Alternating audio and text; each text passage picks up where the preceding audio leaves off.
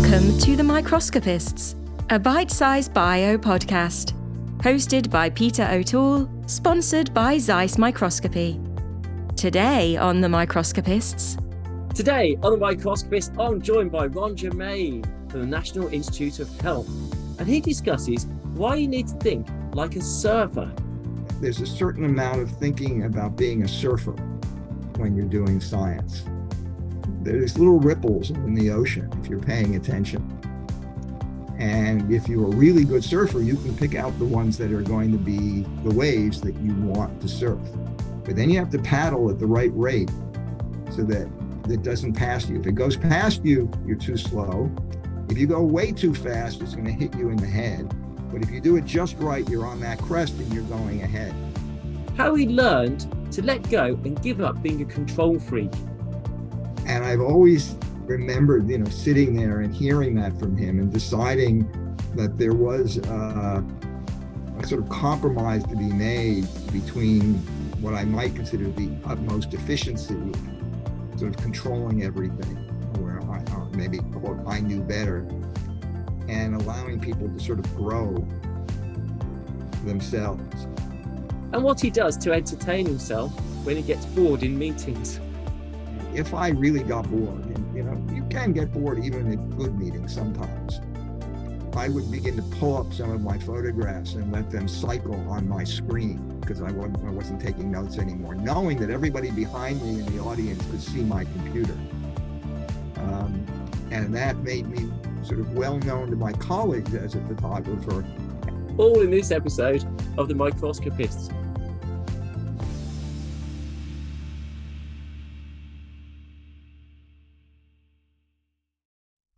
Hi, I'm Peter O'Toole from the University of York, and today on The Microscopist, I'm joined by Germain from the NIH. Ron, it is an absolute pleasure and an honour to meet you today. Very nice to meet you and have a chance to do this. I look forward to it. I've got to say, yeah, your name in the immunological world is huge. It's I'm not a hardcore immunologist, but everyone knows you. And it's not often I'm semi-starstruck, but well, I'll start off with a little story about that. Go on. So there is a Norwegian immunologist who decided to write a book about immunologists, both the deceased and living, and I was chosen as one of the living immunologists, and we did a walking recorded discussion of this type. And then she sent me the transcript for this. And I looked at it and I was very upset because there were a few ums and ers here and there. And I said, that's very embarrassing. And I edited it lightly and sent it back. And she said, no, you don't understand. I've never had anybody do an interview like that with me, including the Prime Minister of Norway. That wound up getting published in Norwegian. And a few years later, I visited her and she said, an interesting thing happened. My book was pirated off of Amazon. And then I got an email from this young lady who said, I saw my father's name in your book in the chapter by Germain. And it turns out this was the daughter of a veterinarian who gave me my first set of inbred mice to do experiments in my basement when I was 15. Oh, wow. And so I got her email and contacted her to ask if her father was still alive and if I could get his email, which I did. And we wound up corresponding. He had moved from Sloan Kettering to being the head veterinarian at Rockefeller University, but had retired. And of all things, his hobby was the same as mine, photography.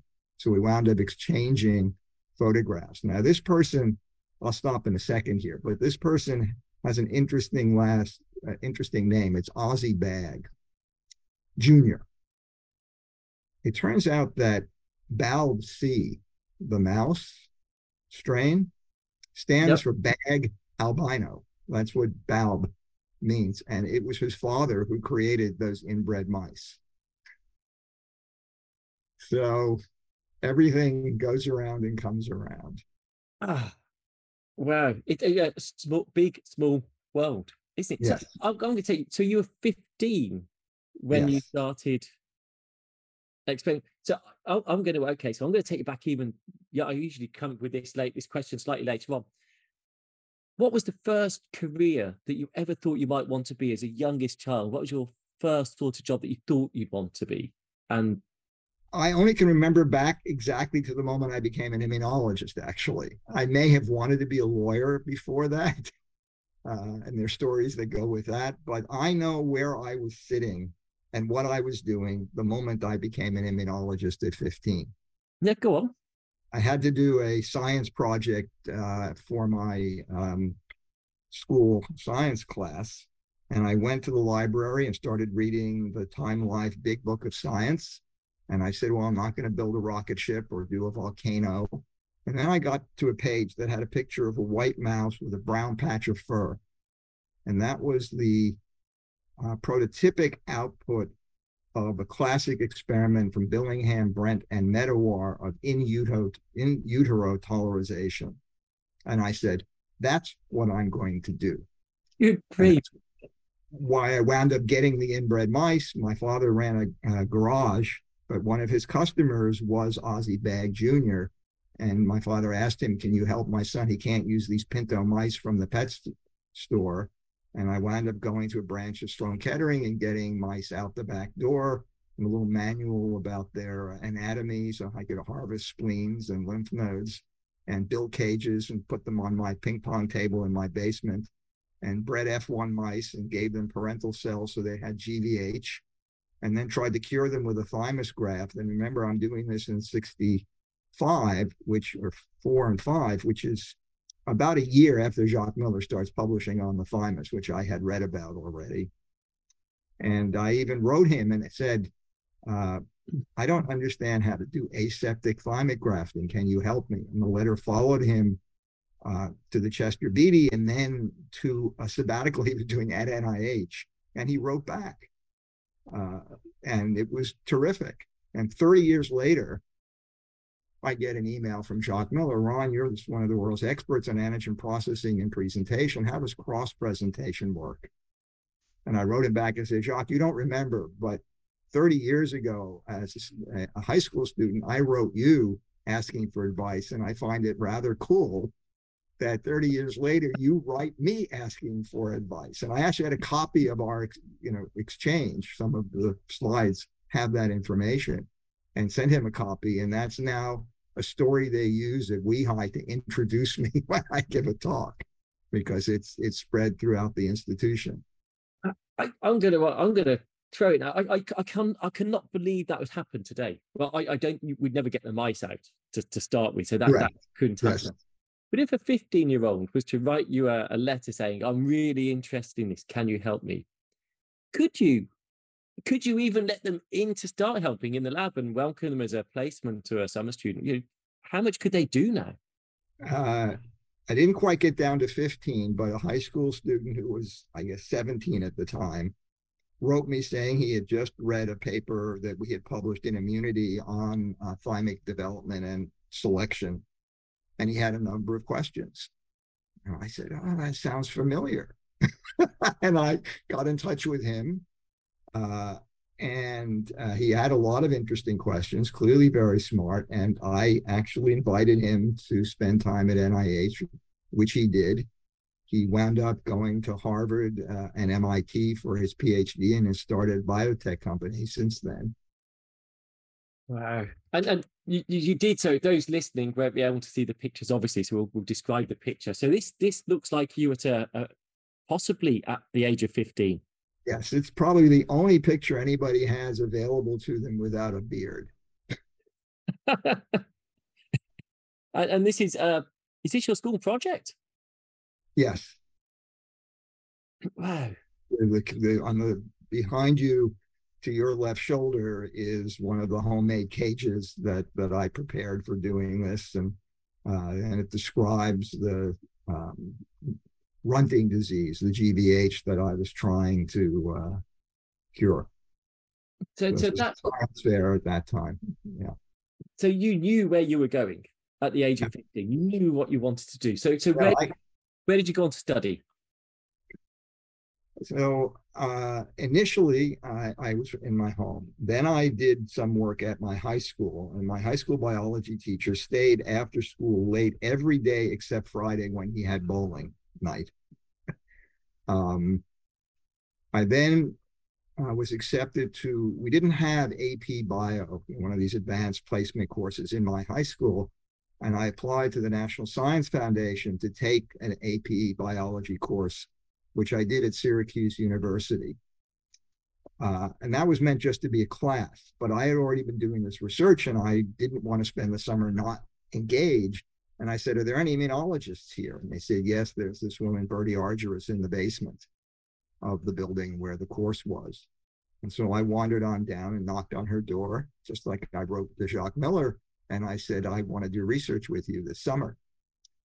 And she was obviously a bit nonplussed about this. There's sort of pimply 15-year-old saying they want to do sophisticated immunological research. So she figured she'd get rid of me by sending me off to read 3 or 4 JEM papers and come back and report on them to her. And I'm supposed to be 3 o'clock, and I don't remember if it was a Monday or a Tuesday. And again, I have this written recount from her, so I know this is all, not my imagination. She said, at precisely 3 p.m. on the anointed day, I knocked on her door and proceeded to explain to her all the details in all of these JM papers. And so I wound up doing research with her in the summers through most of college. You must have been almost frightening for them to come across someone who's so dedicated and picks it up so fast, so naturally. It's not a natural thing to instinctively pick up, and you obviously have a gift on that side of things.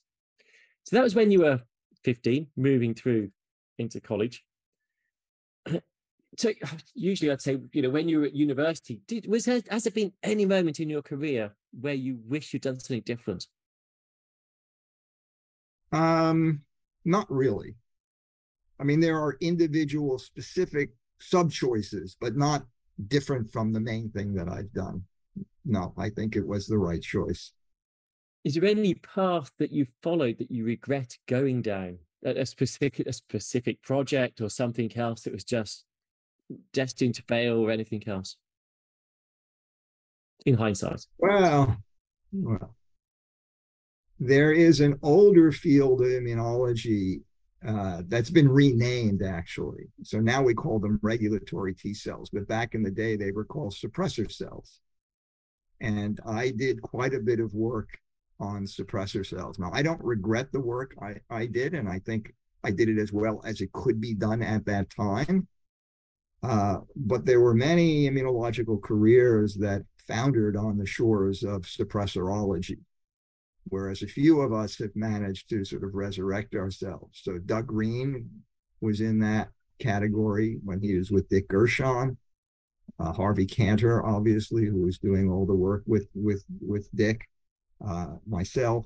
But there are others who have not fared so well in the new world of immunology. So not regret, but there are many interesting stories about folks in the field.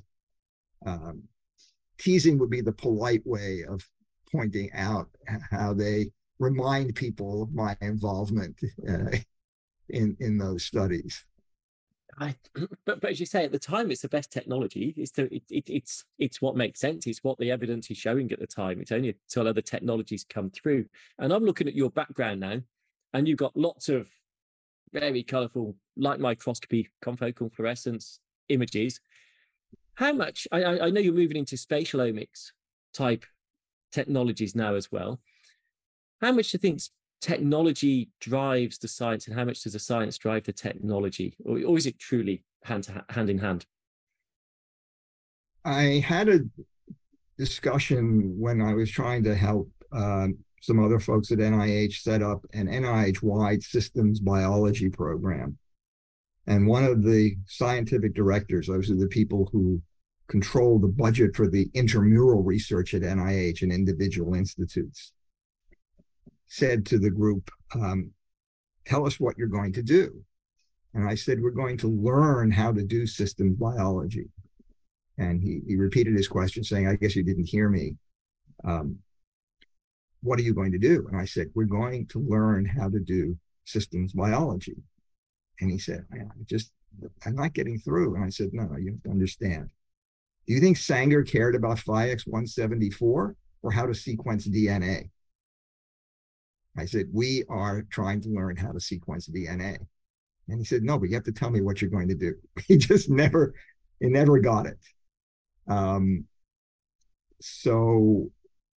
But that's related to your question, which was, if you can develop a new technology, or you can take one from a totally different field and apply it in a new way, you get to ask questions and get answers that are new and that other people would have trouble getting. And as a general principle, I've actually given talks to trainees about the fact that there's a certain amount of thinking about being a surfer when you're doing science. There's little ripples in the ocean if you're paying attention. And if you're a really good surfer, you can pick out the ones that are going to be the waves that you want to surf. But then you have to paddle at the right rate so that it doesn't pass you. If it goes past you, you're too slow. If you go way too fast, it's going to hit you in the head. But if you do it just right, you're on that crest and you're going ahead. And so I've changed my career multiple times. So as we discussed, I was a cellular immunologist in my, let's call it my youth. But in the late 70s, very early 80s, so I'll date myself a bit, I became aware of something called recombinant DNA. Wasn't making much of an impact at any in immunology at the time, but I said, for biology, this is going to be a big deal. I don't know anything about it. I couldn't really staff my lab with people who knew it. And so I took an illegal sabbatical from NIH to learn molecular biology. In fact, I took a course on recombinant DNA at Harvard where I outranked the person teaching the course. And he asked me during the course, why was I doing the homework? And I said, because I want to learn the subject. And that wound up leading me to NIH and working with John Seidman in cloning mouse MHC class 2 molecules. And then because I was both a cellular immunologist who was already known to the people at the Laboratory of Immunology, but now had become a molecular immunologist, I got a tenured position, and that's where I stayed ever since. But I then, after a period of time using that approach, switched to doing cell biology in terms of the biochemistry of T cell receptor signaling or the movement of molecules in the processing pathways, and then switched again to use imaging as a primary tool because at the time, we really didn't have much in the way of an understanding of exactly what's happening in people. You have gallons, which tells you the stuff, small lymphocytes are circulating around and cannulating sheep. But if you wanted to understand how all the things that I and others had worked on in antigen processing and presentation and T cell recognition were actually happening in secondary lymphoid tissues, you had to look at them. So we got into imaging, right at the crest of the wave. So I think it is completely joined at the hip. I couldn't build a microscope, but I could work out technology for using the microscope. And those, I think, are very important. People forget that most Nobel Prizes, a good fraction of them, are given for technology, not for the biological or chemical or physical discoveries, because it's recognized that that's how science really advances. PCR2 for sequencing, take a look. So I think people who don't think about technology and how to import it or develop it are taking short shrift in what they can really do. Yeah, it's a really excellent point. You think super resolution microscopy for the Nobel Prize. You think the cryo-electron microscopy, solving it completely, but it's the technology. GFP. Yeah, absolutely. The tool. They weren't that interested in GFP per se and understanding the probes, understanding the manipulation, how to use it as a tool. Right. That got that prize. So certainly the microscopy. Do you remember the first microscope you used? I had I don't remember whether it was a Tasco, but one of the kinds of microscopes you would buy as a kid, and I used it when I was young, back in the day that we're talking about, to look at. I try to be Leeuwenhoek and look at things in drops of water, and paramecia, but also insect wings and various things. I actually gifted that microscope to my niece when she was young, with the view that she might follow in that path, but she became an investment analyst. So it didn't work out. But the interesting thing about microscopes is I have no background in optical physics. I have no real background or training in microscopy. When we started doing the imaging that my lab has done for the past 20 years, the only thing we used a microscope for was to count cells. So Right. we really developed all of these tools sort of by the seat of our pants. But that was the thrill, wasn't it? Yeah, that was terrific.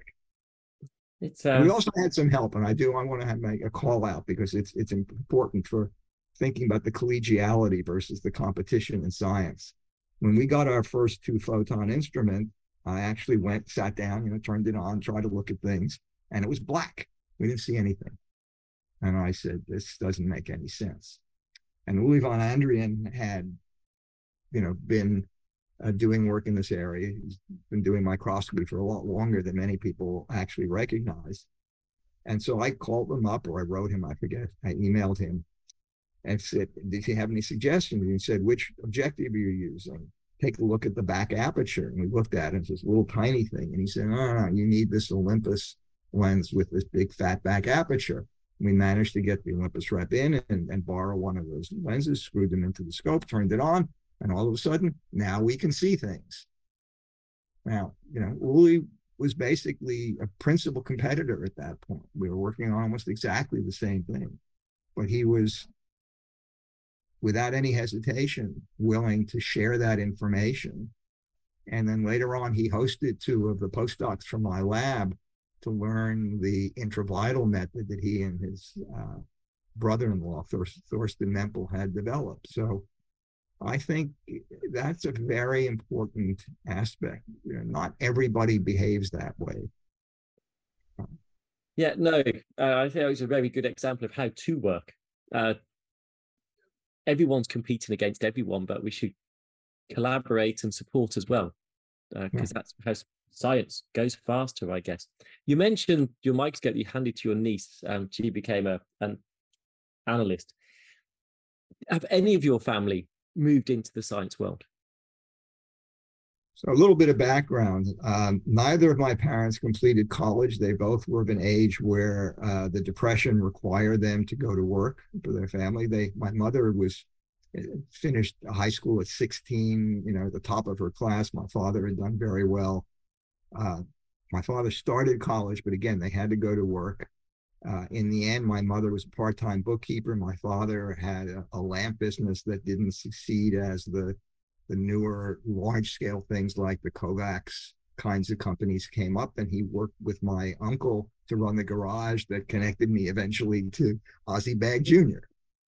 So no professional really in the family at that point. But that's changed a bit. So we now have 3 MD PhDs in my immediate family: myself, my son, and my daughter-in-law. Oh, wow. My son is now just about to start on the faculty at WashU as a hem-onc specialist with laboratory, so sort of the double or triple threat that's always a problem these days. And as I actually talked to you briefly about before, I did science projects with my son all through his elementary school, middle school, and high school, and that tradition continues in the family. My grandson, who's now 6, was gifted with a molecular modeling kit. He got very interested in gems and crystals and did his first science project on the bonding in diamonds and rubies. How old did you say? 6. Oh, good golly. You sent me this. So would you like to describe what this picture is? Right. So on the top are some notes I took attending Zan Cohen's seminar series at Rockefeller University. So as a high school student, I couldn't drive in New York City, but my mother would drive me into New York to attend those seminars at Rockefeller, and I'm drawing macrophages and lymphocytes in this note. Well, many years later, I volunteered to give a talk about the immune system to my son's first grade class, which is what you see drawn in that little diagram. That's me standing there with the projector. This is before PowerPoint. These are real slides. And all the class wrote me these thank you notes. And my son was required to write it as Dear Dr. Germain, not Dear Dad, to be the equivalent of all the other students in the lab. So what goes around comes around. And how important is that engagement with school children? Because obviously you were inspired as a school child. Do you still get to go into schools, or do you send any of your team into schools to help try and inspire that younger generation? I did have what's called a post-baccalaureate student recently who did an outreach project with students about vaccines in Baltimore. I used to volunteer when my institute had a special program of outreach with high schools in the community.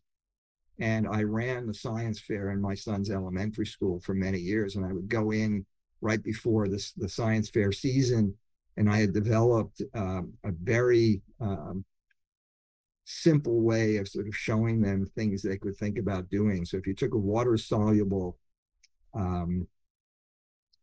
green ink and you put it on a coffee filter and dipped it in water, you'd separate it into blue and yellow in real time. I could do that right in front of the class. And even my son's, quote, jock friends would be running home saying, Mom, do you have any Mr. Coffee filters in the house? I got to do this really cool experiment. But eventually the lawyers in the community complained that they couldn't help their children do their science fair projects at home in the way that I could. And it all ought to be done in school. And they canceled the science fairs other than what was done in the class. So, yeah, even in a wealthy, well-educated community, there's still resistance to science in a certain level. They're very disappointing. That's competitive parents. Wow. So, but yes, I have done it. And I do think it's important. And I always think that the meetings with the graduate students and fellows when I give lectures at universities is one of the more important things of the day. And look forward to that. But thinking about, so you've got your lecturing, you've got the outreach side, obviously you go to conferences, you've got your research side, panels that you sit on, committees that you sit on. It's an intense job. You've got children, they're growing up, they've moved out, but how did you find time with the children? How did you balance that work versus life? And, how did you inspire them as children? So I was incredibly fortunate. My wife was a research psychologist and children's psychologist. And she decided that it was important for at least one parent to spend a lot of time at home with a very young child. And so she moved to half-time work. So she was home a lot of the time, and that relieved me of some responsibility. On the other hand, one of the nice things about doing research, and especially if you are not actually there running the flow cytometer or collecting the images where you've got to do that on a time schedule, your time is your own. I can decide to cut out a time from, say, 5 in the afternoon to 8 at evening when a young child would be going to sleep, and then work after that, which was mostly reading literature or writing papers. And so I went to many of my son's soccer practices, to as many of the games as possible. But the other thing, as I said, that I did from the very earliest days when he was in elementary school is work with him on projects. And there are always discussions about, well, you did some of the work on the poster board that he turned in. Isn't that wrong? I said, no, because he's going to learn how to really do this and how to do presentations. By the time my son was in high school, he was the go-to person for all people doing project presentations in the school. And the same things happened at Wash U, that he is the person everybody asked about how to clean up their PowerPoints and do the presentations. So a lot of it was, father to child, handed down through those interactions, in addition to the ones that would have been band performances or soccer games or anything else. But thinking of, you say you used to play soccer. What is your sport? What's your favorite sport? No, I didn't play soccer. My son played soccer. I went to his practices and his games. I was not a sports person per se. I ran cross country for a while. I used to consider myself rather fast, even though I wasn't long and lanky, until I got to high school. And it turns out that my high school track team set the national records for things like the 440 and the 400 meter and relays. And one of my classmates won a bronze medal at the Olympics. And I realized that I was not fast and should not continue to do that. Unfair. That's just not fair, though, is it?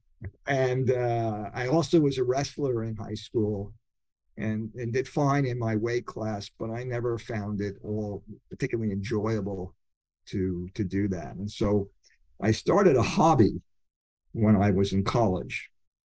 And you're going to find this interesting. It's actually photography. So I did imaging in the lab and photography when I'm out of the lab. And I was going to ask you, what is your photographic subject? What sort of photography do you like? They're very diverse. I do landscapes, cityscapes, street photography, portraits. I'm learning how to do bird photography right now, which is a challenge. It's not so easy to do it really well. The problem has been I've become the go-to photographer, so I'm almost never in any of the pictures. I have tons and tons of family pictures at Thanksgiving. Everybody's there, all the food is there, but I'm not there. Is that not out of choice? Look, no, I don't. I'll take the picture. No, I occasionally I'll turn the camera around and sort of do a selfie, but I'm talking about a real camera, not an iPhone in doing this. And there was a period of time where I would go to meetings, and if I really got bored, and you can get bored even at good meetings sometimes, I would begin to pull up some of my photographs and let them cycle on my screen because I wasn't taking notes anymore, knowing that everybody behind me in the audience could see my computer.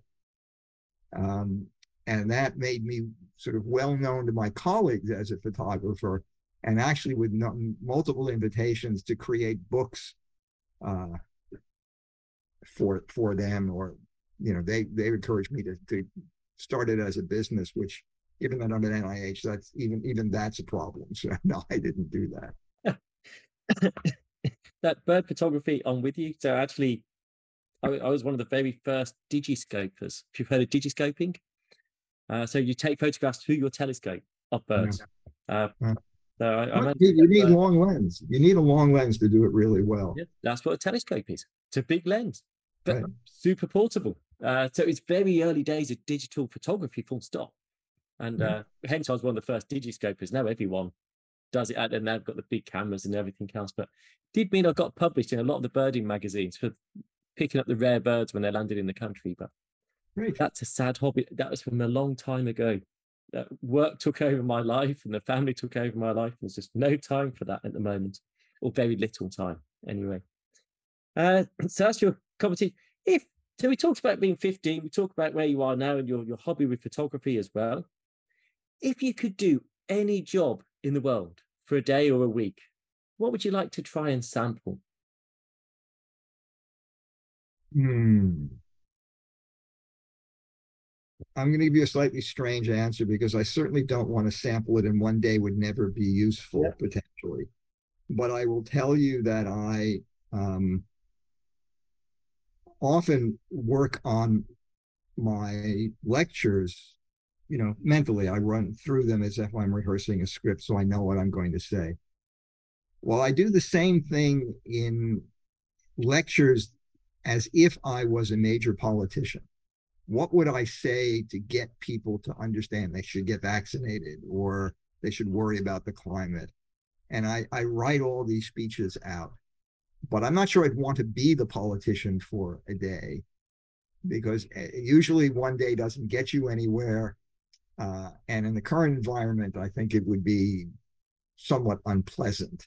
But the notion of being able to rationally influence a larger audience for the better, for good, would be very interesting. So would you want to be the politician, or would you want to be the script writer that is writing the script for the politician? I prefer to write my own speeches. So I'm not sure how many politicians do write all their own speeches. Yeah. Because as you say, actually getting the message across succinctly and inspiring, and to get people on side, it is a gift. It's an art. So I'll have you down as a politician then at that point. I'm sure I could think of other things, but that's sort of No, I think that's a good answer. Fantasy. No, I think that's a really good answer. You know, I have a question, which is usually who inspired you? And actually, I think you've inspired yourself, and your science teacher helped develop that. Is there anyone in the community that you actually look up to? I'm sure there's plenty that you've looked across to and looked up to, but is there one person who stood out as being an inspiration that you admired particularly? I'm sure there's plenty you admire, but just is it one standout person? I don't think I could give you that answer, right? Because in part, if you go back to what I said before, I've always looked beyond the narrow area that I'm working in.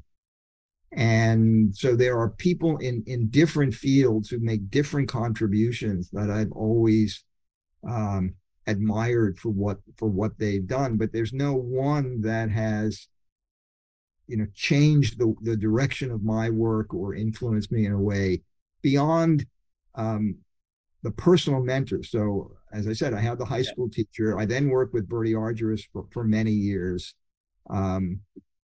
And I think she was a very strong influence. She's Dutch and very rigorous, in a sort of Dutch way.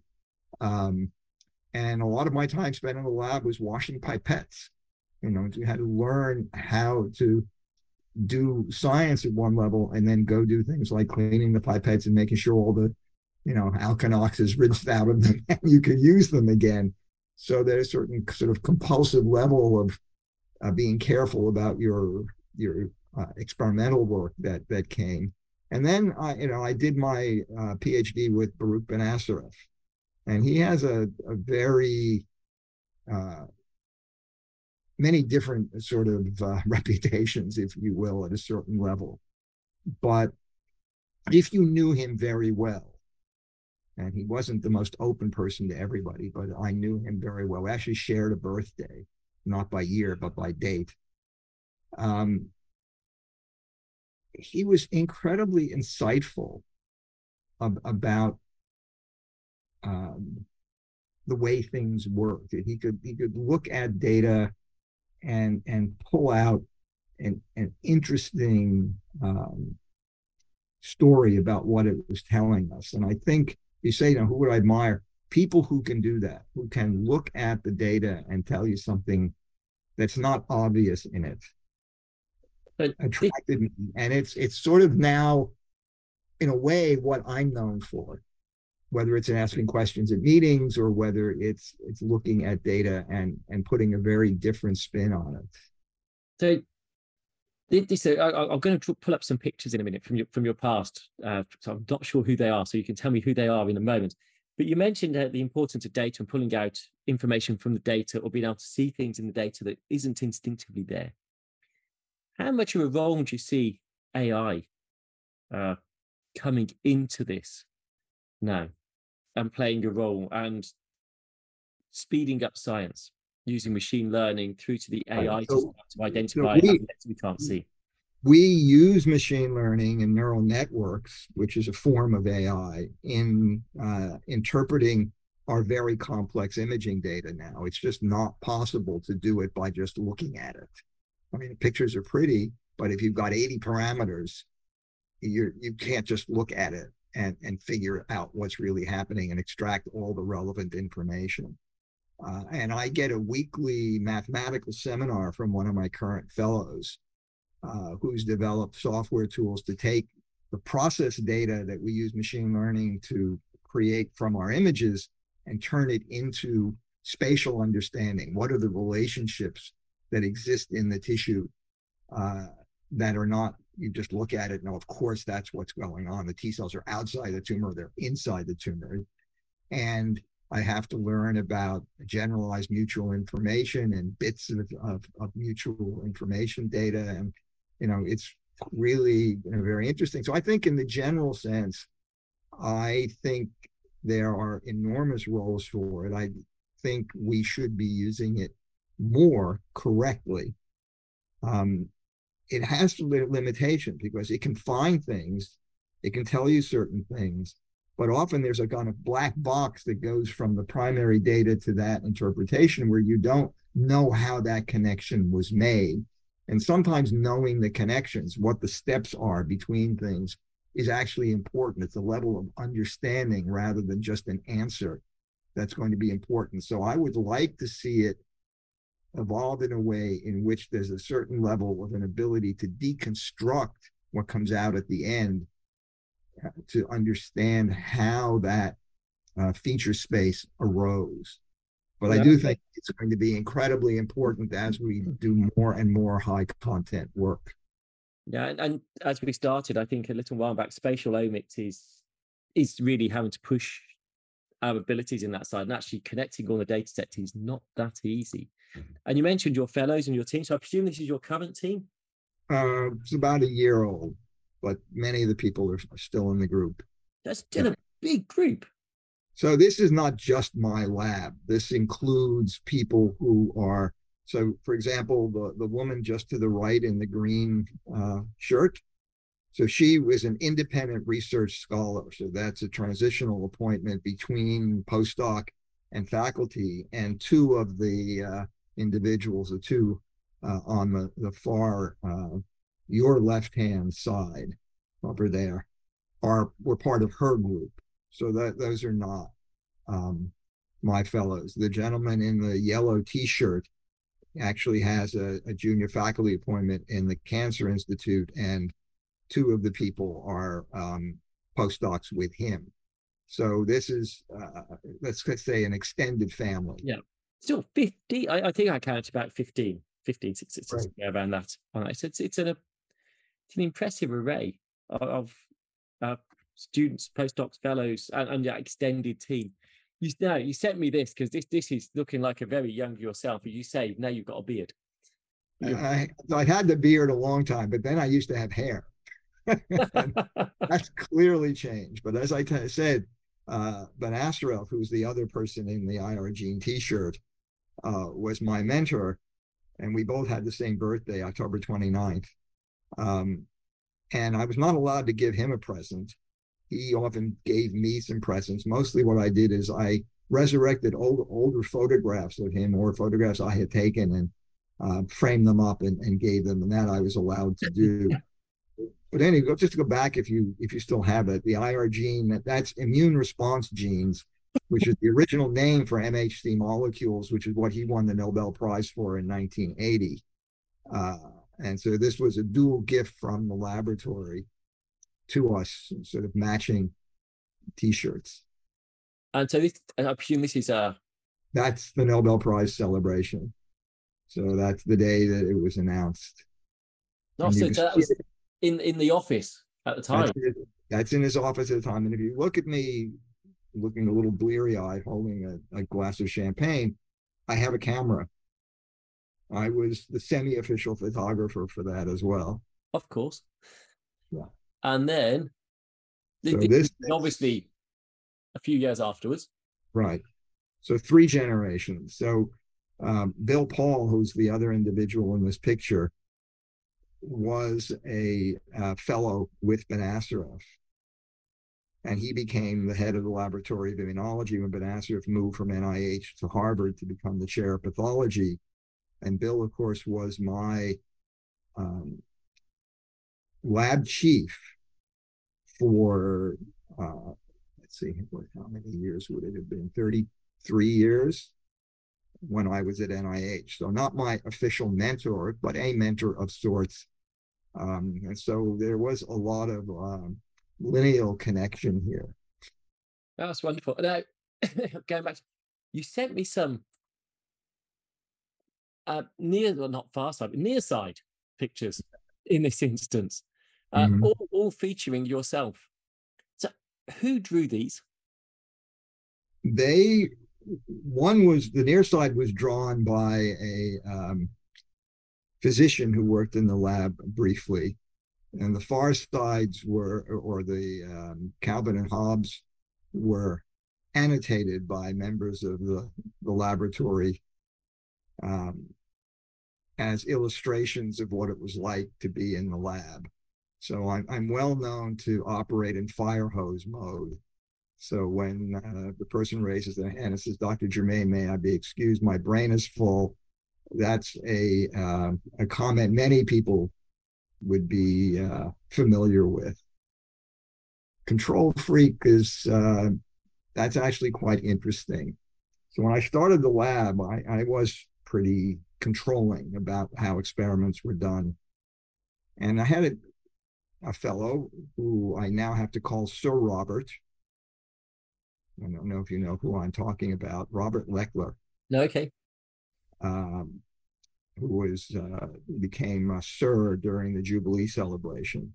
And he was also the recent head of the equivalent of the Academy of Medicine in the US, in the UK, from Hammersmith, but then he was at King's for a long time.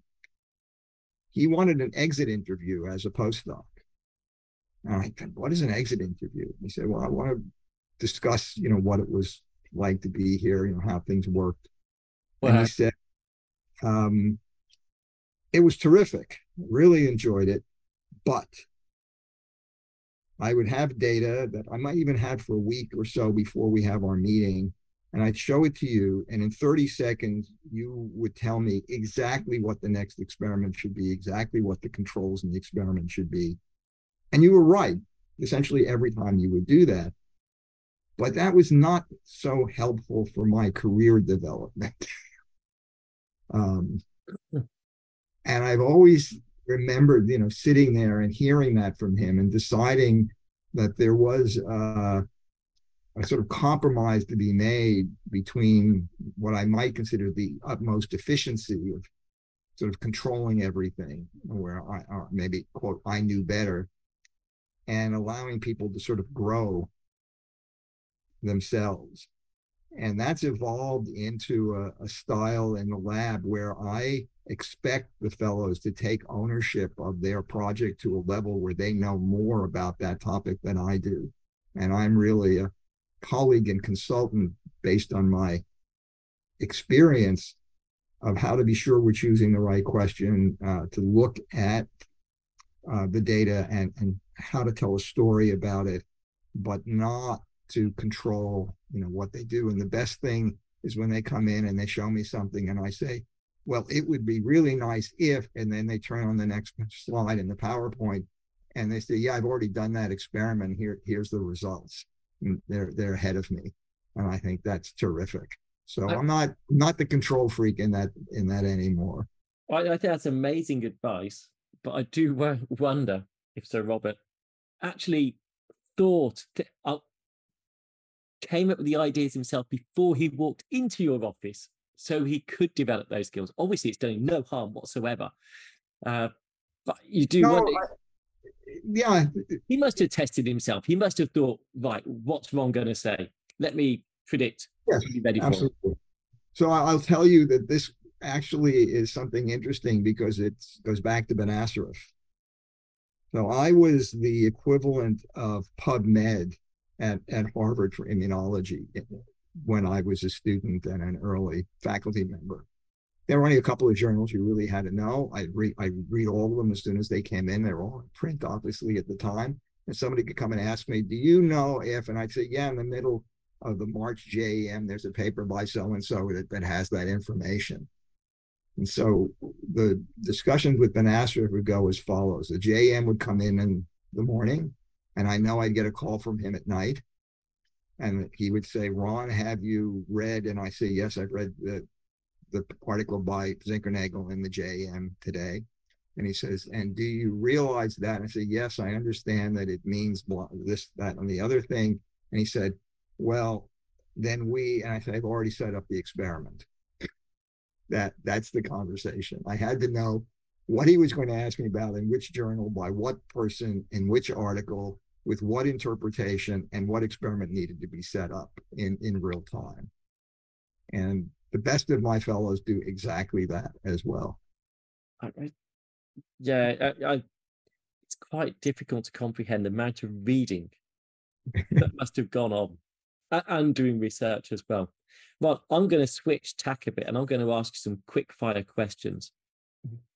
So the first question is, are you an early bird or a night owl? Both. Both? Okay. Right. Reasonably early, and I keep working reasonably late. Well, what times you would typically wake up? What time would you typically go to bed then? By 6 a.m. Yep. And these days, I go to bed a little earlier than I used to, 11. Still, that's burning both ends. When's your most productive time of day?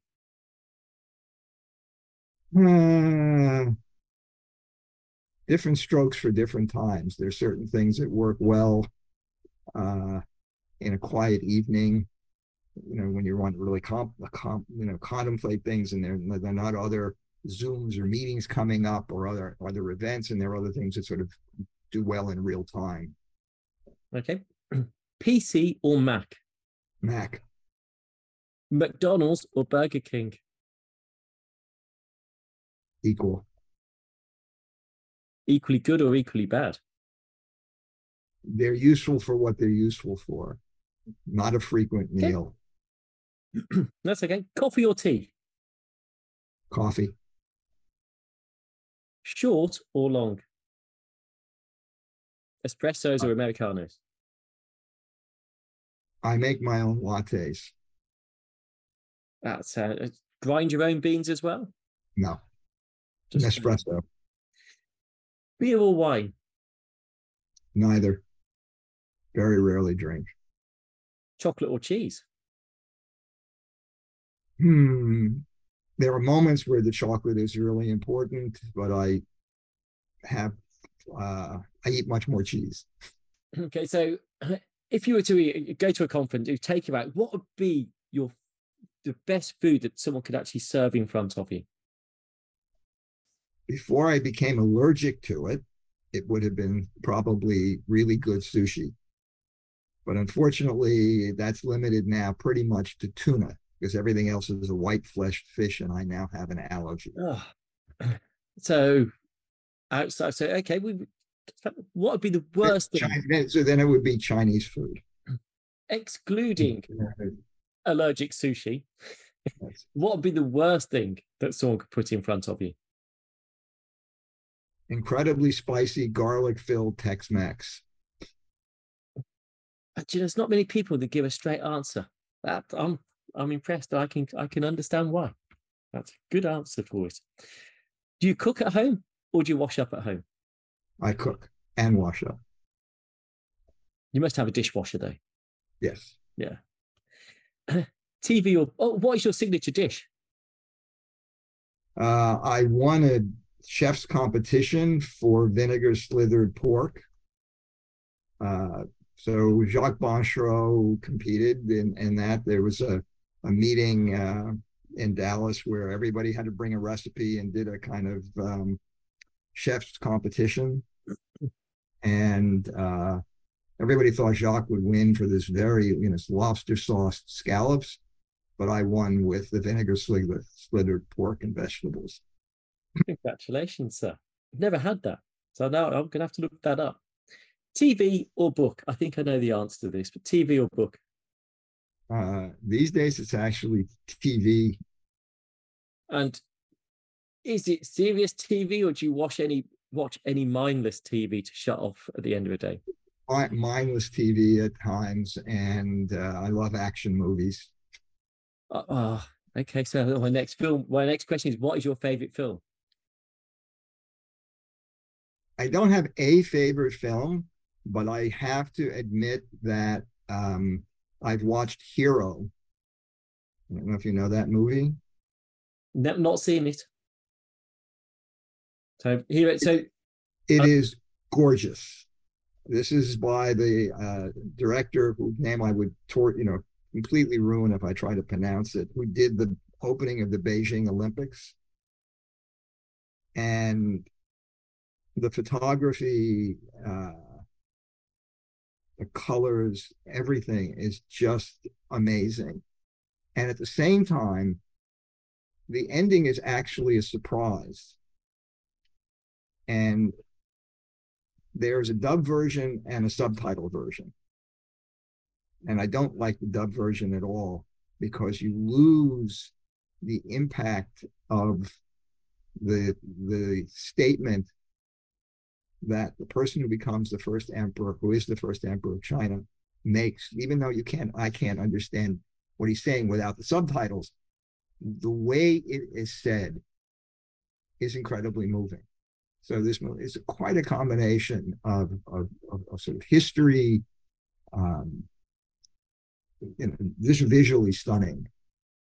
But there are other movies that are sort of close to that category that are completely different. So eclectic taste. Oh, Star Wars or Star Trek then? I was always more of a Star Wars person, but when I go back and look, I find them incredibly hokey in most cases. That's it. That's understandable. What about your favorite Christmas movie? Don't have one. Okay. And what sort of music do you like listening to? It alternates between classical and blues. Okay. And one final quick fire question. What's your favorite color?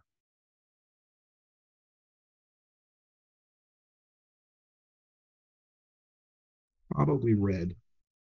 No one to date has said rhodamine or fluorescein. They always go for red. One day someone is going to do that. Tomato. We are nearly up to the hour, so I'd like to ask one more question, actually, or maybe two if we can squeak it in. Your career sounds serene. Wonderfully sailing from a young 15-year-old all the way through to where you are today. But there must have been some hard times in your career. What was the most difficult time that you've encountered throughout your career? Since this is relatively well known, I'm not disclosing anything. I had Hodgkin's disease in 1989, sort of right at the peak of early, career success. And I had to go through 6 months of chemotherapy and radiation. And so that was not a very productive period in the lab, both because I was basically out of it, but I couldn't direct any of the other folks in the group. And I had to stop going to meetings, and a lot of people were sort of the mind that I might not be around very long. So I wasn't on lists for future invitations. And when the treatment worked, I decided I had to resurrect my career. And I did not think any of the fellows or other people in the lab were going to do it for me. I had to do it. And it had to be something fairly quick and fairly dramatic under these circumstances. And I had a postdoc, Andrea Sant, who had trained a technician to do metabolic labeling gels to look at immunoprecipitated MHC molecules. And Alan Townsend had just published the paper on RMAS cells about peptide being important for the stability of class 1 molecules. And based on what I knew, I said, I think that's going to be true of class 2 as well. And I know just how to do that experiment because there's an old study from Jack Strominger's group that showed that mature MHC class 2 molecules did not fall apart in SDS, unboiled SDS gels. And so I went to Laura, the technician. I said, this is what I want you to do. I want you to take these B cells and put a bucket of HEL in with some of them. And then I want you to do a pulse chase, and I want you to do a boiled, unboiled gel. And we're going to know in 2 weeks if I'm back. And she did the experiment, opened the gels up, looked at them and said, yep. That turned into a Nature article that was accompanied by a Nature letter with Scheherazade Zadig-Nasseri, who did the in vitro equivalent of showing that peptides stabilize class 2 molecules. Very difficult period. And it was a lesson, that I try to talk to other people because you have these ups and downs in your career. And I said, at the end of the day, when you want to get out of a valley, you have to get out of the valley. You can't get your fellows or your students, other people to do it. I did have one more. I'm not going to ask the last question because I think that's a perfect moment to end on, actually, because I think that advice is, inspirational in itself. And Ron, you've been a pleasure to talk to. You are a benchmark as well as an inspiration for immunology. This was even more fun and enjoyable than I anticipated that it was going to be, which I had high hopes for to begin it. So I really enjoyed that tremendously, and hopefully it will turn into the final product you hope it will be. Yeah, Ron, thank you very much, and just keep on going because it's amazing work. And everyone who's listened, watched, please subscribe to the channels, but go and read some of Ron's work if you don't know it personally. And if you've got a young family, get them to listen to how Ron developed his career, because it could trigger the next Ron Germain. Ron, thank you very much. Thank you so much, Peter. Take care. Bye. Thank you for listening to The Microscopists, a bite-sized bio podcast sponsored by Zeiss Microscopy. To view all audio and video recordings from this series, please visit bitesizebio.com/the-microscopists.